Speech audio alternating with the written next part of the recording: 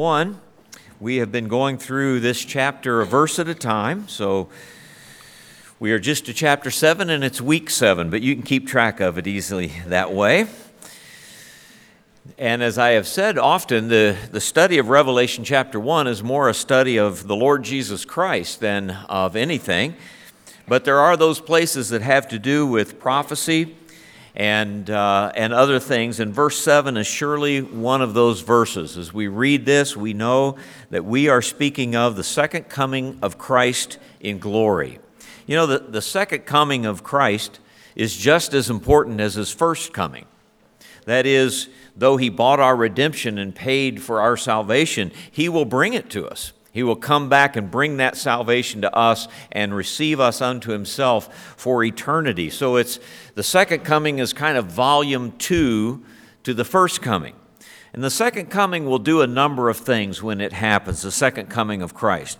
It will provide, or let me say prove, that the Scripture should be taken literally. When the Lord comes out of the sky and comes to this earth and he is here in Jerusalem and sitting upon David's throne and establishing his kingdom, we will know that the Bible means what it says, and it should be taken like that. When he comes, he will complete God's promises to Israel. You know, God is not through with that nation of Israel yet, and all of the promises that God has made to that nation have not been all fulfilled. Some have, most of them have not. Most of what he has promised to that nation, they do not have yet to this point. And so when he comes back, he will complete and fulfill all of those promises.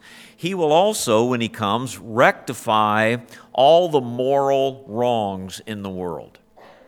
Don't we hear a lot in our day and always that if there is a God and if he's good, why do these things happen in our world? Why do all of these terrible things still go on if God is a good God and able to do something about it? Well, he will do something about it.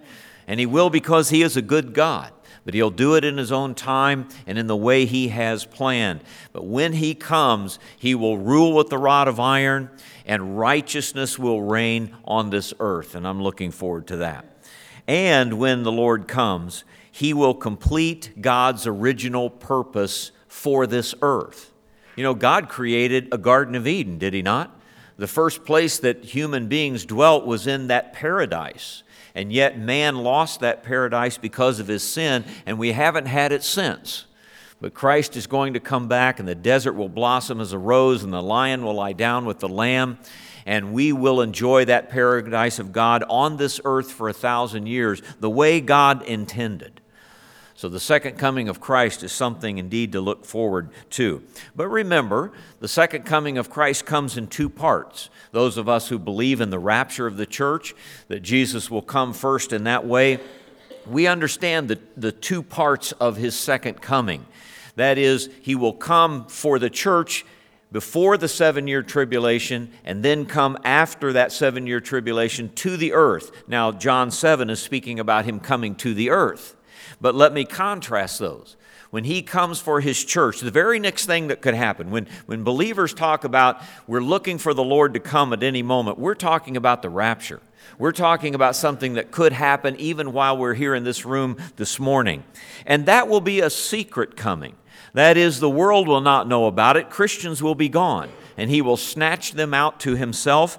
And yet the revelation, when Jesus comes to this earth, will be open and seen around the world. The rapture is for the saints only. And those who know the Lord Jesus Christ, Jew and Gentile alike, will go to meet him in the air. But when he comes back to the earth, he comes with the saints, not for the saints. We will come back with him, and Howard read that passage, on white horses out of heaven back to this earth. When he comes at the rapture, he will come in the air, and we will go to meet him in the air. But when he comes back in the revelation, he will come all the way to the earth, and his feet will stand in that day on the Mount of Olives. In the rapture, he comes in the clouds. In the revelation, he comes with the clouds. He's going to come, and we're going to meet him up in the clouds. But when he comes to this earth, he will come with clouds and great glory. When he comes at the rapture, he's coming for reward. And we will go to be with him, and we will receive rewards for the things that we've done in serving the Lord. But when he comes in the revelation, he will come for judgment upon this earth, and he will bring every nation and every individual of every nation into judgment. The rapture will be without signs. There's nothing you have to look at and say, oh, when that happens, now the rapture can happen. No, it could have happened any time in the last 2,000 years, and it could happen in the next 2 minutes, or it may not happen for the next 200 years. I think it's close because we see the world in the way that it is. But there are no signs of that, and yet there are 7 years of signs for the glorious return of Christ to the earth. 7 years of the fig tree budding and of the things that happen in the tribulation period before that time comes. And when Christ comes for us at the rapture, he's coming as a bridegroom. And we are the bride of Christ, and we're going to go meet him in the air. But when he comes back in glory, he comes as King of kings and Lord of lords, as we read in Revelation 19. So this is the second coming. Often we just refer to all of that as the second coming. We talk about Jesus coming again, and we mean all of that. And sometimes we're more specific and talk about the blessed hope, which is the rapture of the church and things like that. But this second coming of Christ has always been, folks, a fundamental doctrine of believers. One of those bedrock things that we say we believe about Scripture. You know, when we talk about the fundamental doctrines that we believe in Scripture, sometimes we talk about the Bible, and we believe in its inspiration, and we believe in its inerrancy, and that this is God's Word. Sometimes we talk about the Trinity, God the Father, God the Son, God the Holy Spirit, how that they are all divine, God in 3 persons. Sometimes we talk about Christ as a fundamental doctrine, his virgin birth, his sinless life, the death, burial, and bodily resurrection and ascension of Christ, and sometimes of the atonement, that it's a blood atonement, and that we have to come to God by faith. But when we speak of this second coming, we speak of many things, a resurrection of those that have died. So we put our loved ones in the ground in hope, knowing that when Jesus comes, they'll be resurrected, and of rewards before him, of Christ reigning on David's throne. Even we speak of heaven and hell. And we know that those are real places and literal places. And so when we say we believe in the second coming of Christ, we believe in all of those related doctrines related to the second coming. And we believe it'll happen.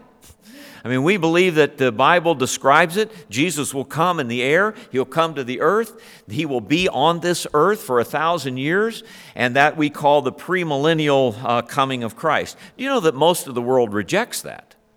Most of the world, of course, does not look for the coming of the Lord Jesus Christ, the same one who came 2,000 years ago. As a matter of fact, it may be news to you, but most of Christendom doesn't believe in the second coming of Christ. I mean, Christendom, the major denominations of the world, most of them are not premillennial. So most people who name the name of Christ in various different denominations are not looking for Christ to come back, not looking for the second coming. But I think maybe saddest of all, that most of those who do believe in the second coming of Christ aren't looking for it, and aren't living for it, and aren't expecting it to happen at any moment. And that's a shame. Even when we believe that it will happen, we ought to be looking for Christ to come.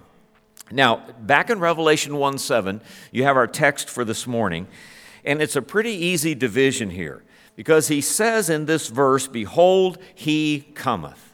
Jesus is coming again. And that's what this whole book of the Revelation is about. And then he gives 4 characteristics or descriptions about that. He comes with clouds, and every eye will see him.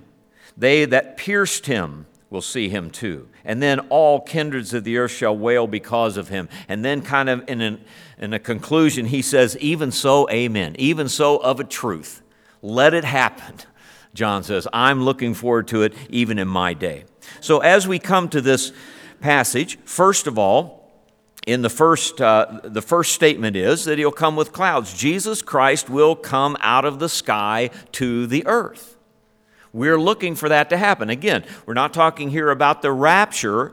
We're talking about the revelation of Jesus Christ after the tribulation period. And He will come out of the sky when He comes, and He will come to the earth. Remember Matthew 24, the Olivet Discourse, when Jesus was sitting on the Mount of Olives, and He and His disciples were looking at Jerusalem, and they asked Him, when will all these things be? What will be the sign of your coming? Well, in verse 29 and 30 of that chapter, He said, immediately after the tribulation of those days shall the sun be darkened, the moon shall not give her light, the stars shall fall from heaven, the powers of the heavens shall be shaken, because it's a tribulation period. But then He says, then shall appear the sign of the Son of Man in heaven. Then shall all the tribes of the earth mourn, and they shall see the Son of Man coming in the clouds of heaven with power and great glory. In chapter 26 and verse 64 of Matthew, when He was before Pilate, and Pilate was questioning Him, Jesus said unto him, nevertheless I say unto you, hereafter you shall see the Son of Man sitting on the right hand of power and coming in the clouds of heaven. He is going to come out of the sky. He's going to come out of the clouds, and He's going to come to this earth. If you've been here on Sunday night for our Sunday night messages in the book of Acts, you remember when we talked about His ascension and how He ascended back up into heaven. Acts 1:9 says, when He had spoken these things, while they beheld, He was taken up, and a cloud received Him out of their sight. And while they're looking up into heaven, the angel begins to speak to them and says, you men of Galilee, why stand you gazing up into heaven? This same Jesus which is taken up from you into heaven shall so come in like manner as you have seen Him go into heaven. So He will come out of the clouds. Remember, it is after the tribulation period we're talking. We have gone with Him at the rapture in the sky. We have been at the bema seat of Christ. We've been married to the Lamb. And now we're going to come out of heaven with Him on white horses, out of the sky, back to this earth. Almost sounds fantastic, doesn't it? But it will happen. Zechariah, in his great prophecy, chapter 14, is speaking about the end of the tribulation, the time of Armageddon, if you will. And he says it like this, behold, the day of the Lord cometh. Thy spoil shall be divided in the midst of thee. I will gather all nations against Jerusalem to battle, and the city shall be taken, and the houses rifled, and the women ravished, and half of the city shall go forth into captivity, and the residue of the people shall not be cut off from the city. Sounds like a dark day for Israel. Then verse 3 says, then shall the Lord go forth and fight against those nations, as when He fought in the day of battle. His feet shall stand in that day upon the Mount of Olives, which is before Jerusalem on the east. And the Mount of Olives shall cleave in the midst toward the east and toward the west, and there will be a very great valley, and the Israelites will escape out of that valley that He calls earlier the Valley of Decision. Jesus Christ is coming, and His feet are going to stand on the Mount of Olives. You know, when we talk about the doctrine of the second coming, since there are different points of view about it, there is a more optimistic view than ours. You know, our view of the coming of Christ sounds kind of pessimistic, because we're talking about the world getting worse and worse. You know, and those of us who believe that Christ will come and establish His kingdom are always talking also about how bad the world is getting. Well, there's a point of view called postmillennialism that's very optimistic. These people believe that we are going to bring in the kingdom of God, not Jesus Christ, but through political programs and social programs, we will kind of lift the world up and make it a better place to live. And after we've done that for 1,000 years and finally got it to where it ought to be, Jesus Christ will come back and live there. A postmillennialism sounds pretty optimistic, but in these days that we live in, it doesn't sound very realistic, does it? There are those that are amillennial, don't believe that there will be a return of Christ at all or a kingdom of God on the earth. And they sound very philosophic. You know, we must take these things allegorically. They are typical, and we have to have poetic license in order to interpret the Scripture this way. It sounds good, but they never take the Bible for what it says. That Jesus Christ will come out of the sky. He will come to this earth. The lion and the lamb really will lie down together. The desert really will blossom as a rose. And so, even though those of us who are looking for the second coming of Christ, the premillennial return of Christ, we do believe the world will get worse and worse up to the return of Christ. There will be wars and rumors of wars even until the end, as the Lord said. And I don't call that optimistic or philosophic. I call it realistic. We've got to look at our world today and realize what is happening around us and realize that's the way it is. But you know what? The coming of Christ is an optimistic point of view because God is going to win in the end. And this world will one day be what God intends it to be. That's about as optimistic as you can get, and philosophically sensible, we might say. So let me encourage you with these words. Matthew already told us that when the powers of the heaven are shaken, then you'll see the sign of the Son of Man and coming in the clouds of heaven. Or Matthew 24:34, I say unto you, this generation shall not pass till all things be fulfilled. Heaven and earth shall pass away. They'll see the sun, moon, and stars darken. They'll see things changing in the very atmosphere around the earth, and everyone will say, woe is me. But then he says, but my words will not pass away. These things will happen. Or Matthew 24:44, therefore be you also ready, for in such an hour as you think not, the Son of Man cometh. About the time you think this could never happen, these things really won't happen, guess what? They will happen. And so he will come out of the sky to the earth in clouds, our text says. Secondly, every eye shall see him. Jesus Christ will come in plain sight of everyone.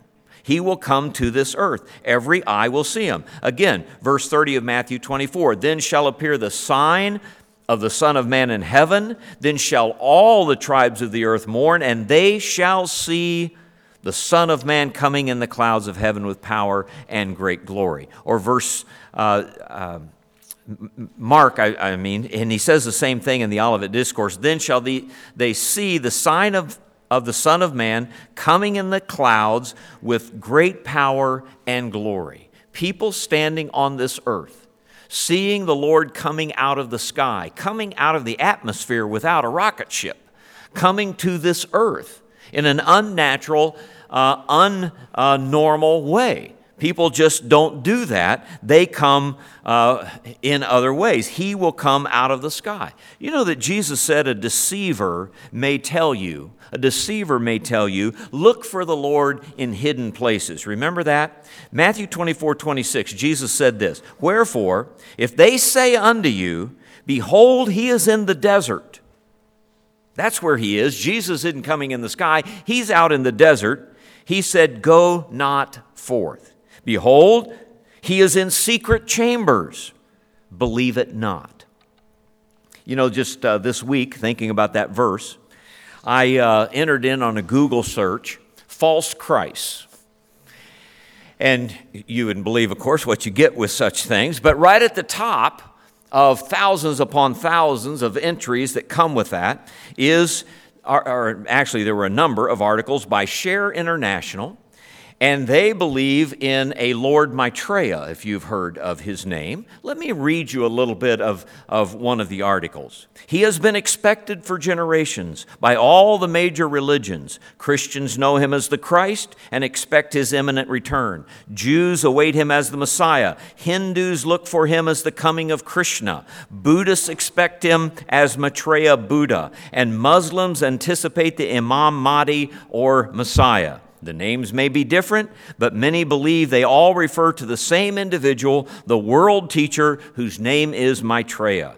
Preferring to be known simply as the teacher, Maitreya has not come as a religious leader or to found a new religion, but as a teacher, a guide for people of every religion and those of no religion. At this time of great political, economic, and social crisis, Maitreya will inspire humanity to see itself as one family, create a civilization based on sharing, economic and social justice, global cooperation. He will launch a call to action to save the millions of people who starve to death every year in a world of plenty. Now, it goes on in the article, but I'm going to skip down to this last part. As modern man concerned with today's problems, Maitreya has worked on many levels since 1977 to prepare humanity for his outward presence. As a matter of fact, they have in a sidebar, his first such appearance was on the 11th of June, 1988, in Nairobi, Kenya, to 6,000 people who saw the Lord Jesus Christ. But there will be, they say, a day of declaration. At the earliest possible moment, Maitreya will demonstrate his true identity. On the day of declaration, the international television networks will be linked together, and Maitreya will be invited to speak. And we will see his face on television, but each of us will hear his words telepathically in our own language as Maitreya simultaneously impresses the minds of all humanity. And on it goes with all this stuff. And by the way, he's been waiting in the Himalayan mountains since 1977 to finally come out of secret and reveal himself. And Jesus said, if someone tells you he's hiding in the desert, don't believe it. Why? Because we know where Jesus will come from. If this guy can come out of the sky, out of the atmosphere, and back into Earth's atmosphere with nothing but himself, then he might have something. But to hide in the desert of the Himalayas or to appear in Nairobi, Africa, doesn't qualify as Messiah. But you know what? People these days are anxious to believe such things, I guess. It was in 1978 that Jim Jones took 913 people to their death committing suicide because they believed he was a Messiah. Or in 1993, David Koresh led 80 people in the Branch Davidian sect to be burned because they followed him as Messiah. Sun Myung Moon, now living in the United States, a South Korean citizen, and his Unification Church believes that he is the John the Baptist for the coming of Messiah. And millions around the world believe in him. You remember this? Marshall Applewhite and Bonnie Nettles led the Heaven's Gate New Age cult in 1997, and they believed that the Hale-Bopp comet, which came in 1997, Applewhite convinced 39 followers to commit suicide so that their souls could take a ride on a spaceship which they thought was hiding behind the comet. And 39 people did it. What I'm saying, folks, is this world is a mixed up world, and they would believe anything, but the Lord Jesus Christ has told us plainly what's going to happen. He's going to come in the way the Bible says. Let me remind you again of Revelation 19:11. I saw heaven opened, and behold, a white horse. And he that sat upon him was called Faithful and True, and in righteousness he doth judge and make war. And the armies which were with him followed him upon white horses, clothed in fine linen, white and clean. And don't believe that the Lord is coming back until you see those things. Of course, if you believe the Lord's coming back, you'll get to come with him, right? You'll be gone long before that. Can the world believe these things? Do this for me. Turn over to chapter 6 in your book of Revelation. And look right at the end of that chapter in verse 14. Here is something that will happen in the middle of the tribulation period. You would think people would be ready to hear about Messiah, ready for some relief. And in the middle of the tribulation period, chapter 6, verse 14, the heaven departed as a scroll when it is rolled together. And every mountain and island were moved out of their places. You could look up into heaven, folks, and the clouds went back like a curtain on a stage, he says. Verse 15, the kings of the earth and the great men and the rich men and the chief captains and the mighty men and every bondman and every free man hid themselves in the dens and in the rocks of the mountains. And said to the mountains and the rocks, fall on us, hide us from the face of him that sitteth on the throne, and from the wrath of the Lamb, for the great day of his wrath is come, and who shall be able to stand? There's coming a day in the middle of the tribulation when God will show the people on the earth the glory of God in heaven, and rather than saying, oh good, maybe he'll come back now, they hide themselves and say, please don't let us look at that. And so what will they do when Christ comes back in glory? Not many will believe, frankly, even when he comes back the way he did. And so he will come back in the sky to the earth. He will come back in plain sight. And thirdly, in our text, chapter 1, verse 7, he will come to the Jewish nation as well as to the whole earth. As a matter of fact, he's going to come back to the Mount of Olives, just outside the city of Jerusalem to the east. His feet are going to stand in that day on the Mount of Olives, and he's going to rescue the few believers, the remnant of believers that are walled up inside Jerusalem when the Antichrist is trying to destroy them all. He's going to rescue them. We read that in Zechariah 14 a little bit ago. They will look on him whom they have pierced. Zechariah chapter 12 and verse 10 says, I will pour upon the house of David and upon the inhabitants of Jerusalem the spirit of grace and supplication, and they shall look upon me whom they have pierced, and they shall mourn for him. They pierced him. You know, we say, well, how can those that crucified Christ and those who agreed to the crucifixion be looking on him? Aren't they dead? Hadn't they been dead for 2,000 years? Well, these passages make it clear that it's the Jewish people. It's the nation of Israel. Do you know that when Pilate had Jesus before him, and Pilate wanted to release Jesus, it was the Jewish nation who said, no, don't release him. Matter of fact, Matthew 27:24, when Pilate saw that he could prevail nothing, and rather a tumult was made, he took water and washed his hands before the multitude, saying, I am innocent of the blood of this just person, see ye to it. And then answered all the people and said, his blood be on us and on our children. A sad thing in the history of God's people, the nation of Israel. And then Peter's preaching on the day of Pentecost. And in chapter 3, Peter saw it, all the people, and he said unto the people, you men of Israel, why marvel you at this? Why look you so earnestly on us? Then he says this, the God of Abraham and of Isaac and of Jacob, the God of our fathers, hath glorified his Son Jesus, whom you delivered up. And you denied him in the presence of Pilate when he was determined to let him go.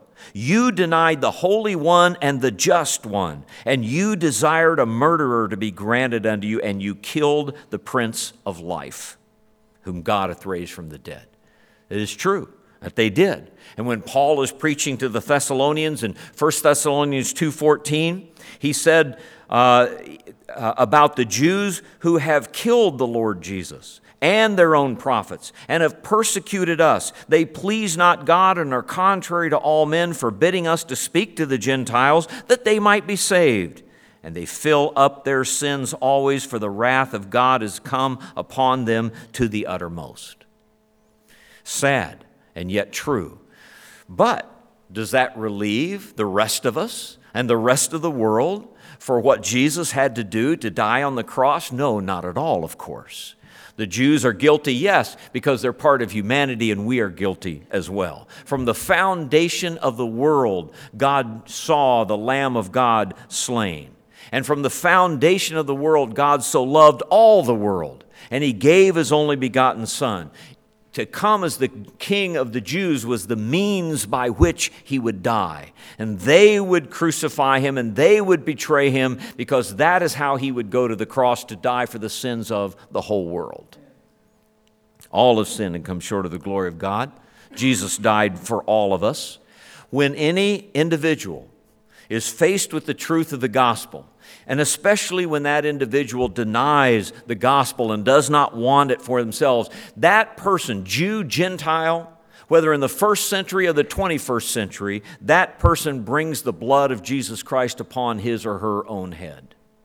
The writer of Hebrews put it this way, he that despised Moses' law died without mercy, but how much sorer punishment suppose ye shall he be thought worthy who hath trodden under foot the Son of God, and hath counted the blood of the covenant wherewith he was sanctified an unholy thing, and hath done despite unto the Spirit of grace. For we know him that hath said, vengeance belongeth unto me, I will recompense, saith the Lord, and again the Lord shall judge his people. I tell you, hell will be just as hot for the Gentile as for the Jew. But Jesus will come back in plain sight outside of Jerusalem to the very nation that said, no, we'll not have this man to reign over us. He will come back in living proof that they had made a mistake. He will come back before them, and they will either have to receive him finally as truly as their personal Savior also, or they will have to deny him and spend eternity in hell. Do you know what Isaiah 53 is about? Isaiah 53 is a prophecy of that time when Jesus comes back to his own people, the second time, not the first time. And when he comes back the second time to his own people, they look at him, whom they pierced, and they say, he was wounded for our transgressions. He was bruised for our iniquities. The chastisement of our peace truly was upon him. They will admit it, and they will be saved. And then because he brings in the kingdom of God, they'll say, and by his stripes we are healed. So he will come back to the Jewish nation. But lastly in our text, the fourth thing that's said about the coming of Christ is that Jesus Christ will come to the surprise and dread of the whole earth. Everyone dwelling upon this earth will not expect it, and they will scream in dread because of it. Read again in verse 7, all kindreds of the earth shall wail because of him. You would think they'd say, oh, good, peace in our time, prosperity in our time. Finally, someone to bring righteousness to this earth. No, they will wail because of him when he comes back that way. Matthew, again, let me read Matthew 24 and verse 30. Then shall appear the sign of the Son of Man in heaven, and all the tribes of the earth shall mourn when they see the Son of Man coming in clouds with power and great glory. Isn't that amazing? Joel 3:16 said, the Lord shall roar out of Zion and utter his voice from Jerusalem, and the heavens and the earth shall shake, and the Lord will be the hope of his people. We will not want this to happen. Do you know where the Bible says that Jesus will come as a thief in the night? Could you open your Bible to that passage? Do you know where it is? Jesus comes as the thief in the night in Revelation chapter 16. Not before the rapture, but after the rapture. The coming of Jesus as a thief is not a picture of the rapture of the church. We ought to expect him. We ought to be looking for him. We are not of the day or of the night, but of the day. And so we should walk as children of light. It's the world that will not expect Jesus to come. And he will come to them like a thief coming to a house when the people inside that house do not expect him to come. And in Revelation 16, verse 15, behold, I come as a thief. Blessed is he that watcheth and keepeth his garments, lest he walk naked, and they see his shame. And he gathered them together into a place called in the Hebrew tongue Armageddon. Just before Armageddon, or really at Armageddon, he comes back to manifest himself to the world. And all the world says, what is this? Who is that? And they're surprised even that he is coming. There's a very amazing statement in Isaiah 52, the last two verses before that great chapter of Isaiah 53 begins. Because this whole passage is a prophecy of the coming of Messiah. And Isaiah 52:14 says, as many as were astonished at thee. Now speaking of his crucifixion, his visage was so marred more than any man, and his form more than the sons of men. In other words, many were astonished. The Jews looked at him hanging on that cross and turned their face away because they were astonished at him. The very next verse, verse 15 says, so shall he sprinkle many nations.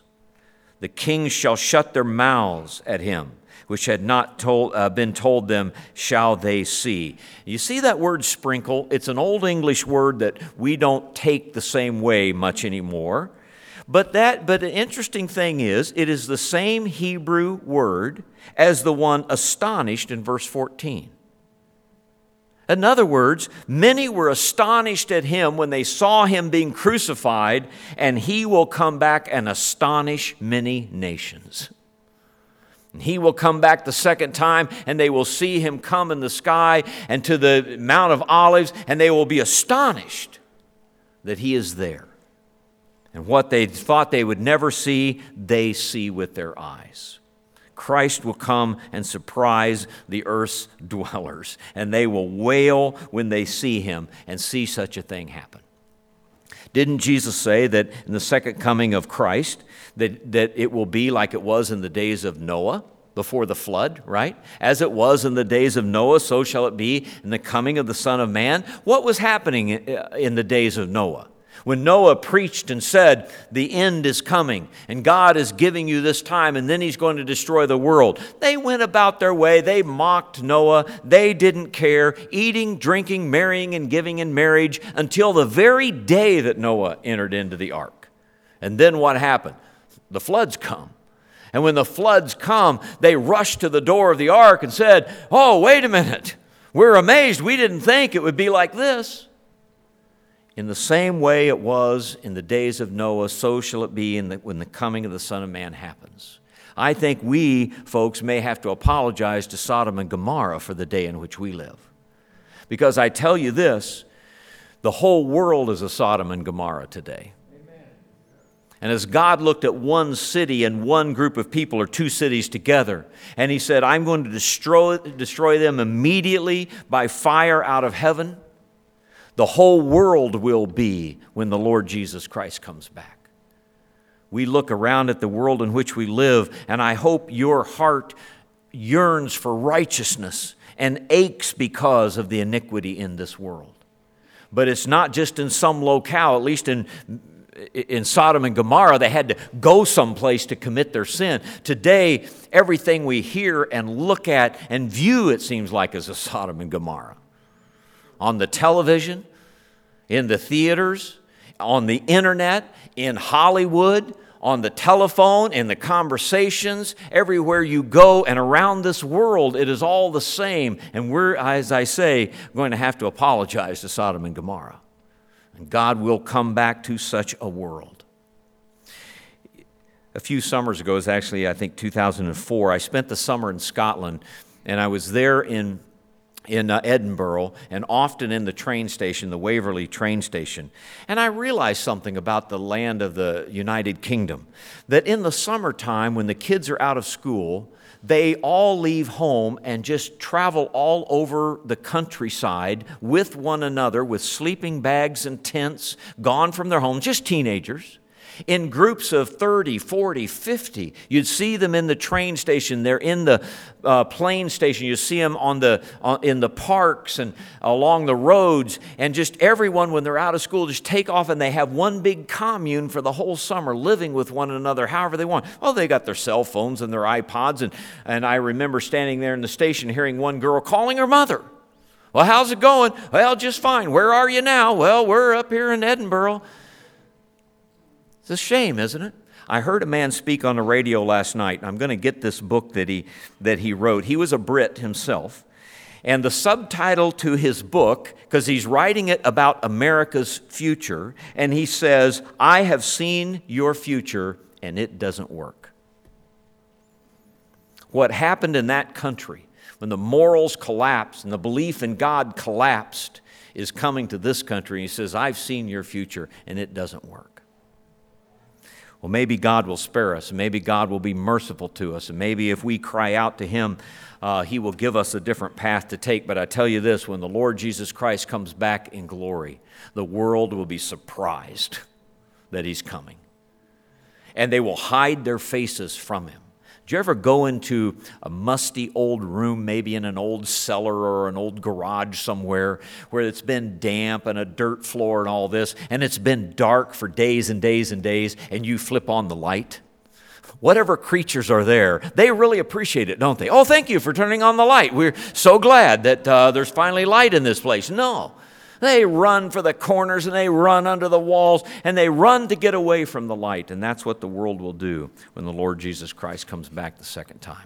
What a pitiful thing that is. But what does John say at the end of our text? John, in considering this, says, even so, amen. Even so, of a truth.